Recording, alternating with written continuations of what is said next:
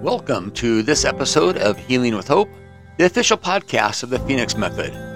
This is Chris Breyer speaking. I'm a grief and stress management specialist, and I'm here to join you in your grief journey. And I just want you to know that grief is not a disease, nor is it a mental illness. And you're not going crazy. You're just experiencing grief, and grief is hard. So let's try for some survival techniques as we talk about the basics of grief on this episode of Healing with Hope. You know, many years ago, I had somebody talk to me about the 2 rules in life.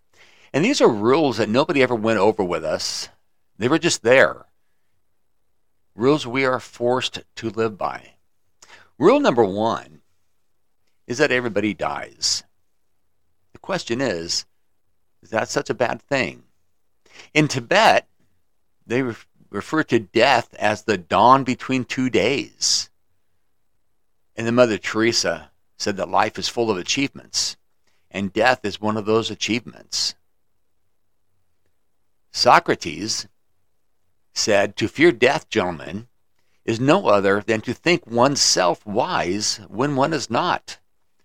To think one knows what one does not know. No one knows whether death may not be the greatest of all blessings for a man. Yet we fear it as if we know that it is the greatest of all evils." Socrates had a lot of wisdom in that. We don't talk about death anymore. We don't prepare for it like our culture used to. Centuries ago, and in places in the world, like in Italy, for example, they still do this. They prepare for death. Here, we avoid it. We don't want people dying in our homes. We send them to the hospital to die, so we don't have to deal with it as much. Where our culture used to do it is that people would die at home. They would prepare the body for viewing at home. They would put the body in the parlor. People would come by and pay their respects. On a lot of old homes, the front door is wider than what it is today because they were able to get the casket in and out much easier. So they would lay the body out in the parlor for people to come and see and pay their respects. We weren't afraid of death. We weren't afraid of dealing with death. We respected it. And then as society changed, that parlor in our home was no longer meant for a place for the dead or for death to take place. They moved it to the funeral home. The funeral parlor now does this. The funeral parlor is where we go and pay our respects to those that have died. But back at our home, the parlors became something that's no longer used for death. It's used for the living. It is now referred to as the living room. Some place where we don't have to deal with death or talk about death. Rule number 1, everybody dies. Rule number 2 is that you can't change rule number 1. So what are we to do? There's a lot of things we want to do, we try to do. Society seems to restrict us. We want to cry, and then we're told, don't cry. We want to be angry, but yet we are taught to isolate and hold back our anger. We want to isolate. Sometimes we don't want to eat, or we want to eat all the time. And then there are those moments where we feel like we just can't sleep at all. And then other times where we feel like we can't get enough sleep.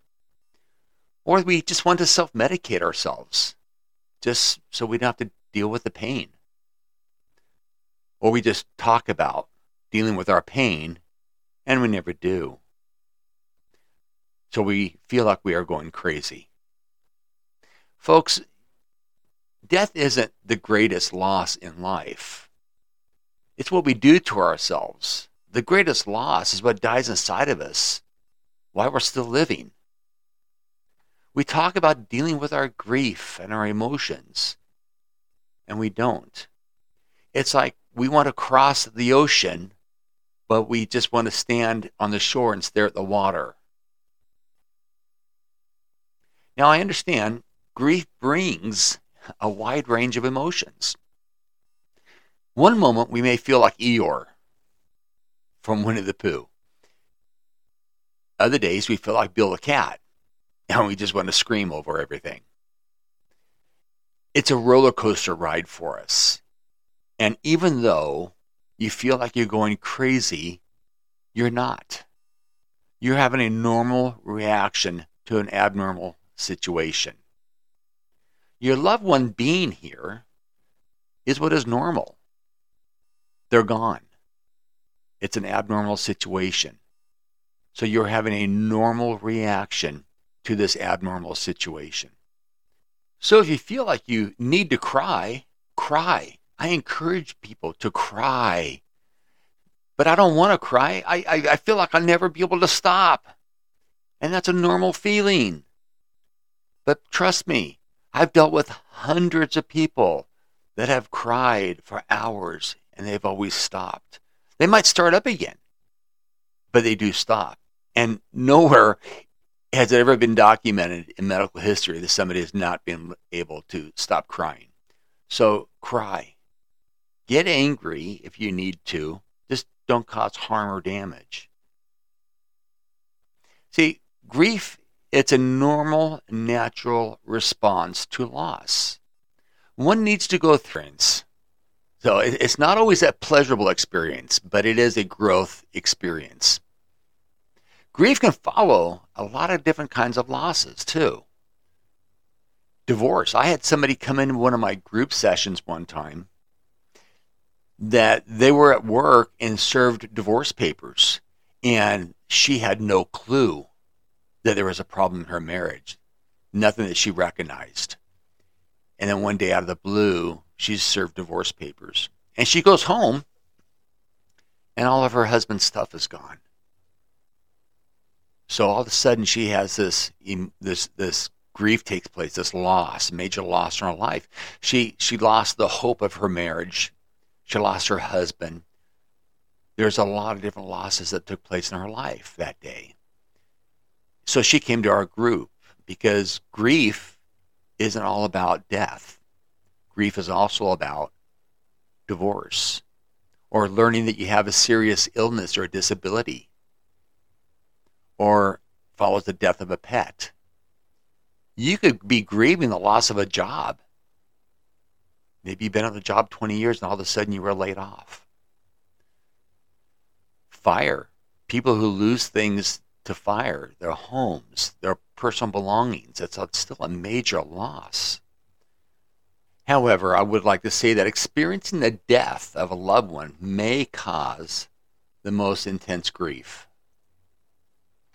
So some things we need to keep in mind when we are dealing with grief or dealing with others that may be in grief. We need to understand that grief is an individual, unique experience based on the person experiencing it. Everybody grieves differently.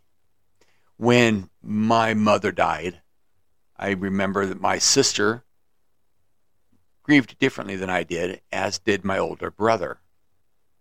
We all had different relationships with our mother, so our grief is going to be different. Same thing with my father. All of our relationships with our parents are different, so our grief is going to be a little bit different. Same thing when my grandparents died. My relationship to my grandparents was a lot different than my siblings, so our grief is going to be different. There are also circumstances of a loss that can bring a more intense reaction. Like, for example, the death of a child compared to a parent, spouse, or life partner. These things could bring more intense reactions. The sudden death or a violent death will create a totally different grief reaction as well. Or the death due to a suicide. Those are the tough ones because all of these bring such a extreme grief response that we feel like we're going crazy by them. Also, a few things we need to think about is like our gender. So men and women tend to grieve differently.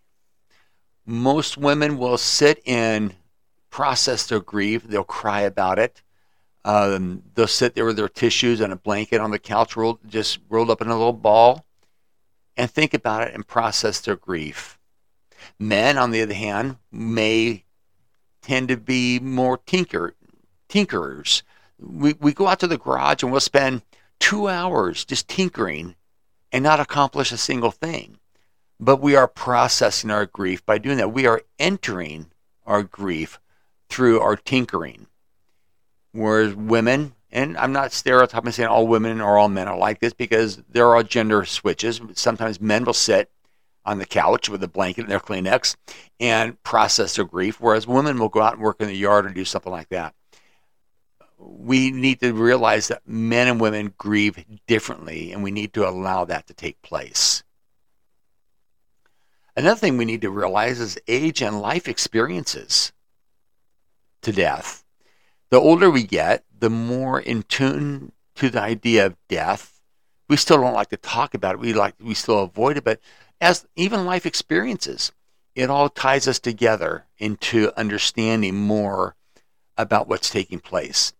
I cannot tell you how many people I have sat with that have died as I've held their hand or talked with them or prayed with them or cried with them and their families over the pending death or the person actually passing away or dying while we're there.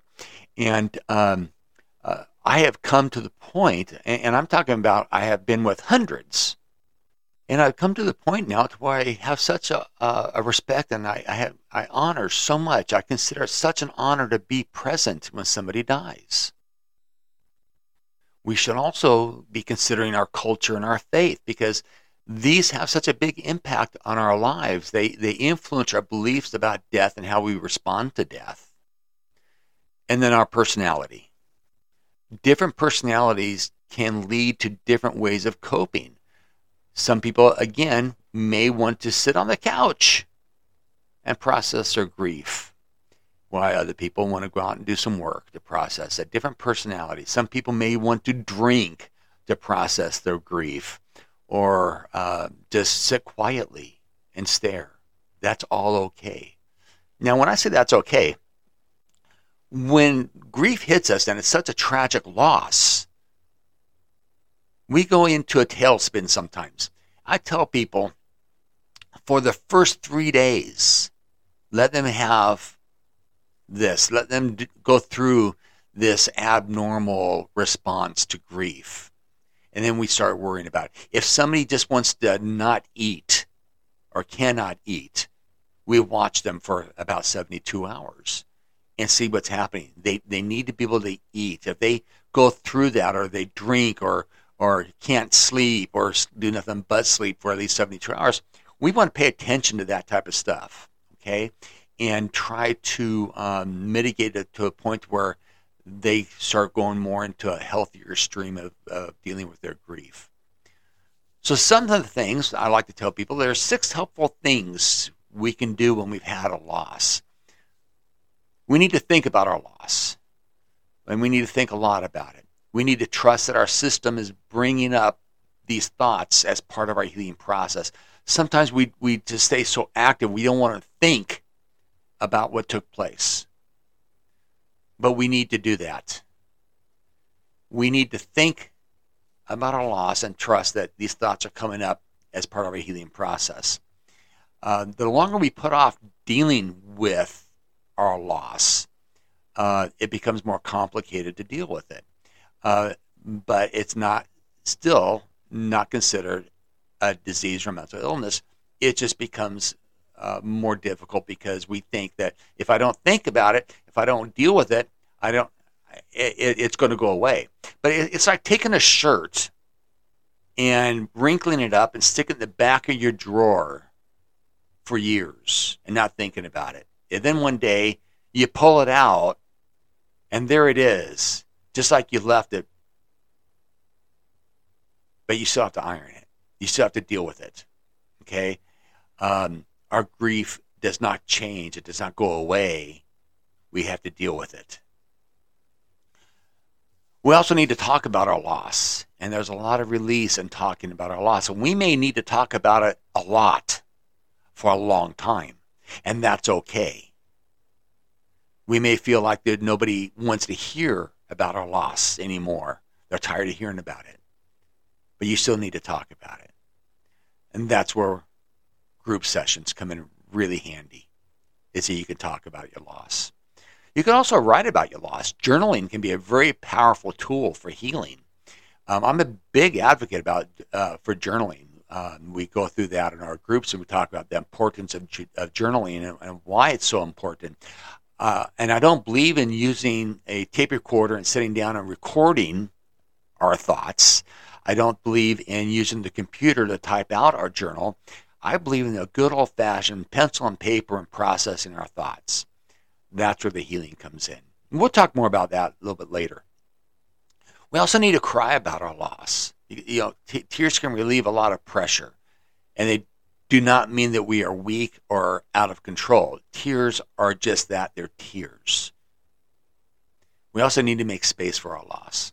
We tend to lose our routines when someone dies, and respecting your need for healing and creating time to grieve is important.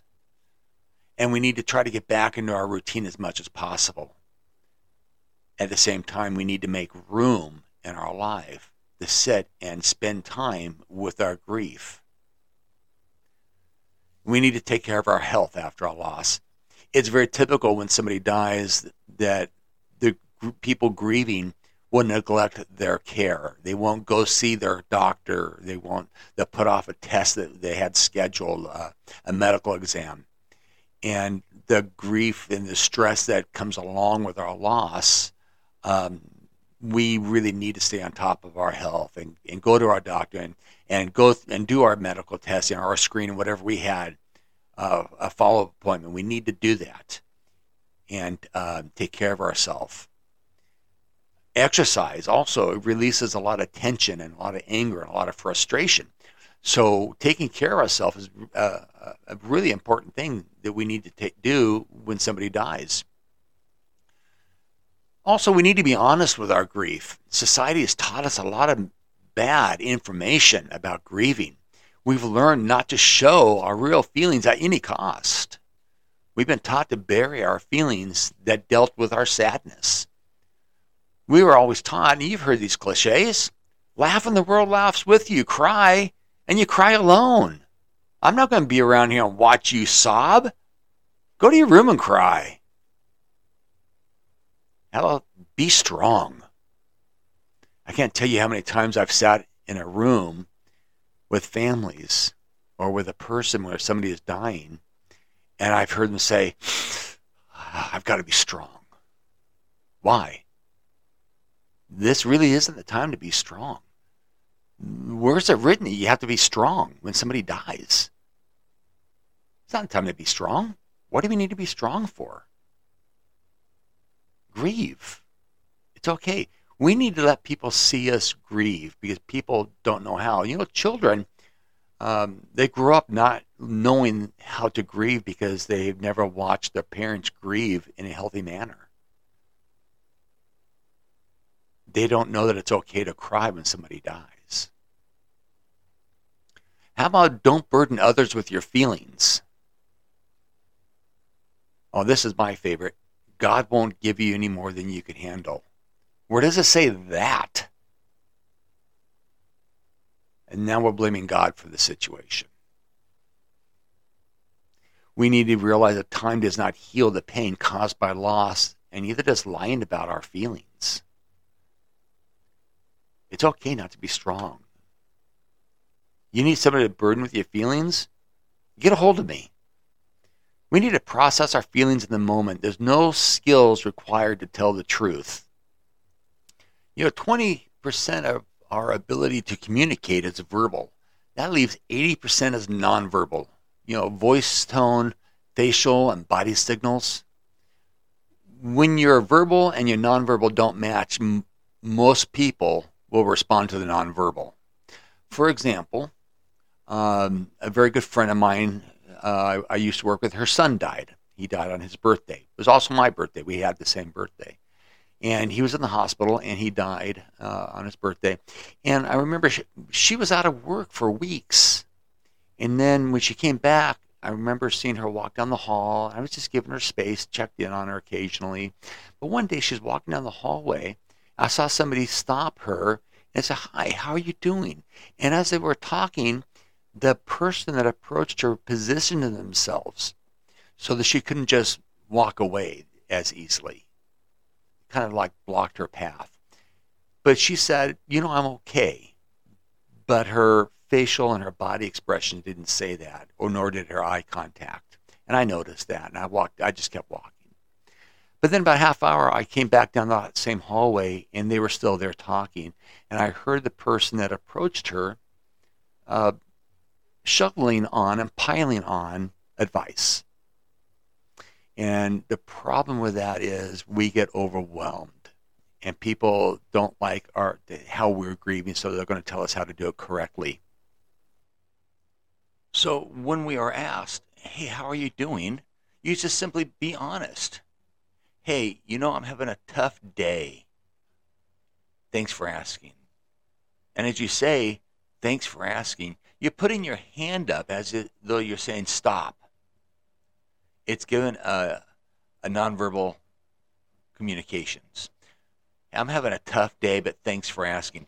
Notice that when you do that, your answer is truthful, and it does not invite any help or advice. And it has the capacity of serving notice that you're not on your game. But thanks for asking.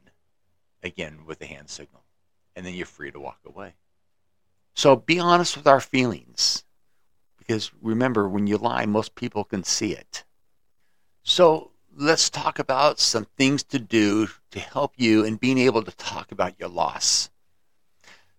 I like to tell people to write a letter. We talked a little bit about journaling and how I like people to journal with a pencil and paper rather than a computer or anything like that. So the same thing here. Write a letter to somebody who has not learned of your loved one's death, and tell them as many details of the death and of the funeral as you can. A couple reasons for this. One is it's going to help spark your memory and jog your memory. I had somebody tell me how angry they were that their sister-in-law was not at the funeral. It was her brother. And this lady's telling me that her sister-in-law didn't show up.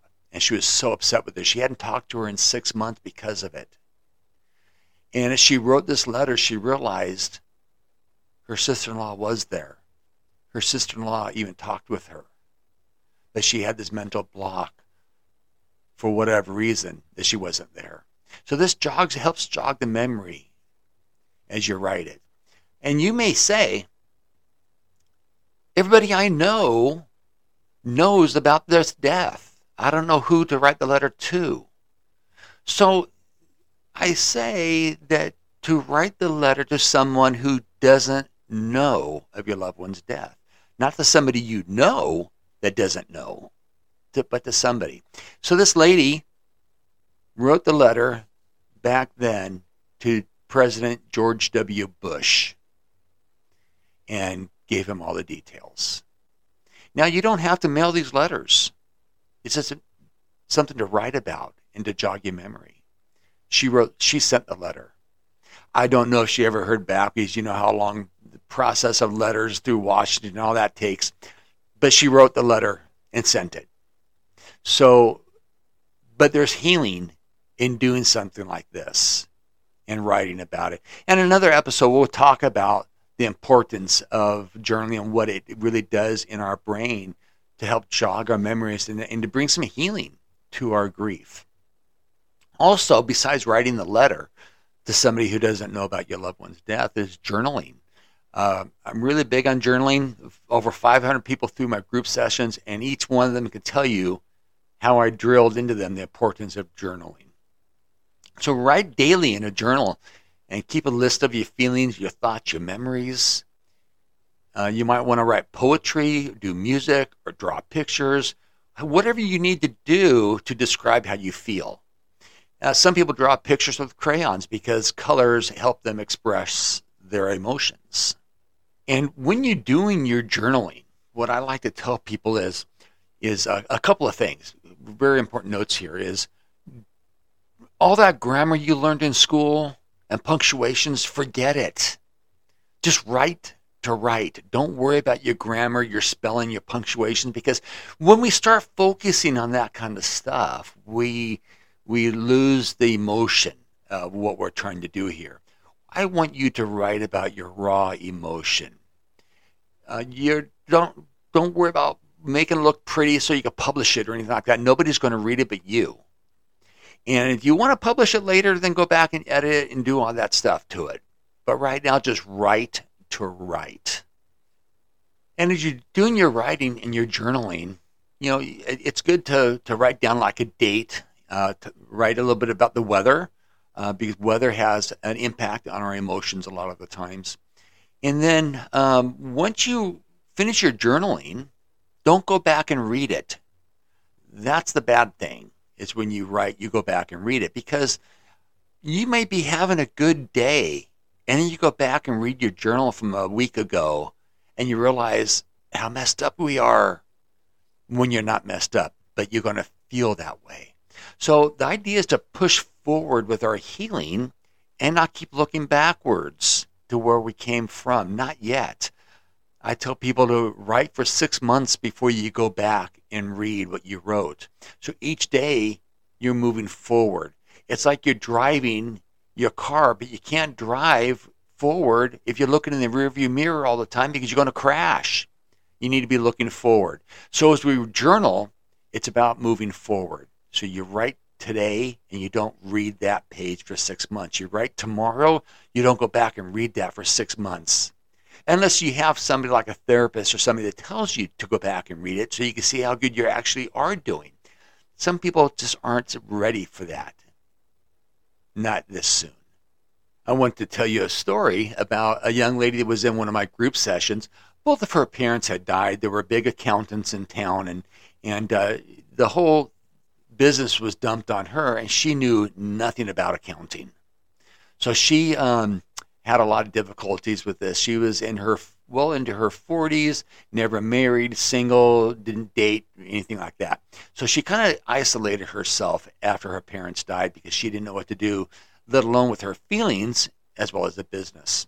So one of her friends got her into one of our group sessions, and she participated, but she was always sat off by herself and didn't talk a whole lot, and she never journaled. And I even gave her a journal to write in, and she never journaled. So we went through this for 8 weeks. And then about 5 months after the group session ended, we had this reunion, and a lot of different groups, people from different groups came in for this big banquet we had for the holidays. And she came walking up to my table, and she had these tote bags like you would get like at the grocery store or Trader Joe's to carry your groceries in. She came up to me with 3 of these tote bags full of books, and she dropped them on my table in front of me. I looked up at her. I said, "Sue, what's this?" She goes, "They're journals." I said, "Whose?" She said, "Mine." I said, "You don't journal." She said, I watched this episode of Oprah's, and she talked about journaling like you did. So I thought I would try it, and I can't stop. Now, this is a lady who developed like agoraphobia when her parents died. She locked herself in the house. She came out to go grocery shopping and to come to the groups. And she says, I started journaling and I can't stop. I enjoy it so much. I have such a release in my life. The end of this month, I leave for China for 4 weeks. I said, China, of all the places to go, China. She goes, yes, I wanted to prove to myself that I deserved a vacation. I wanted to go somewhere that would be tough for me. She held a strong Christian faith. And though she knew she had to behave herself and not show her faith a whole lot while she was there, but she wanted to go over there and show herself that she was able to do this. So we talked about it a lot. And I was very proud of her that she saw the value in journaling And she said her biggest regret is that she waited so long to do it. So on that note, journaling has a lot of wonderful healing properties to it. And I encourage you not to put it off and to pick it up and start journaling and get your healing onto the fast track. I would like to thank you for joining us on this episode of Healing with Hope. Be sure to follow us and check us out on our website at thephoenixmethod.org and join one of our online support groups. My name is Chris Breyer. You can email me at dr.c@thephoenixmethod.org. Until next time, be good to people on your way up, because you never know who you might meet on the way down.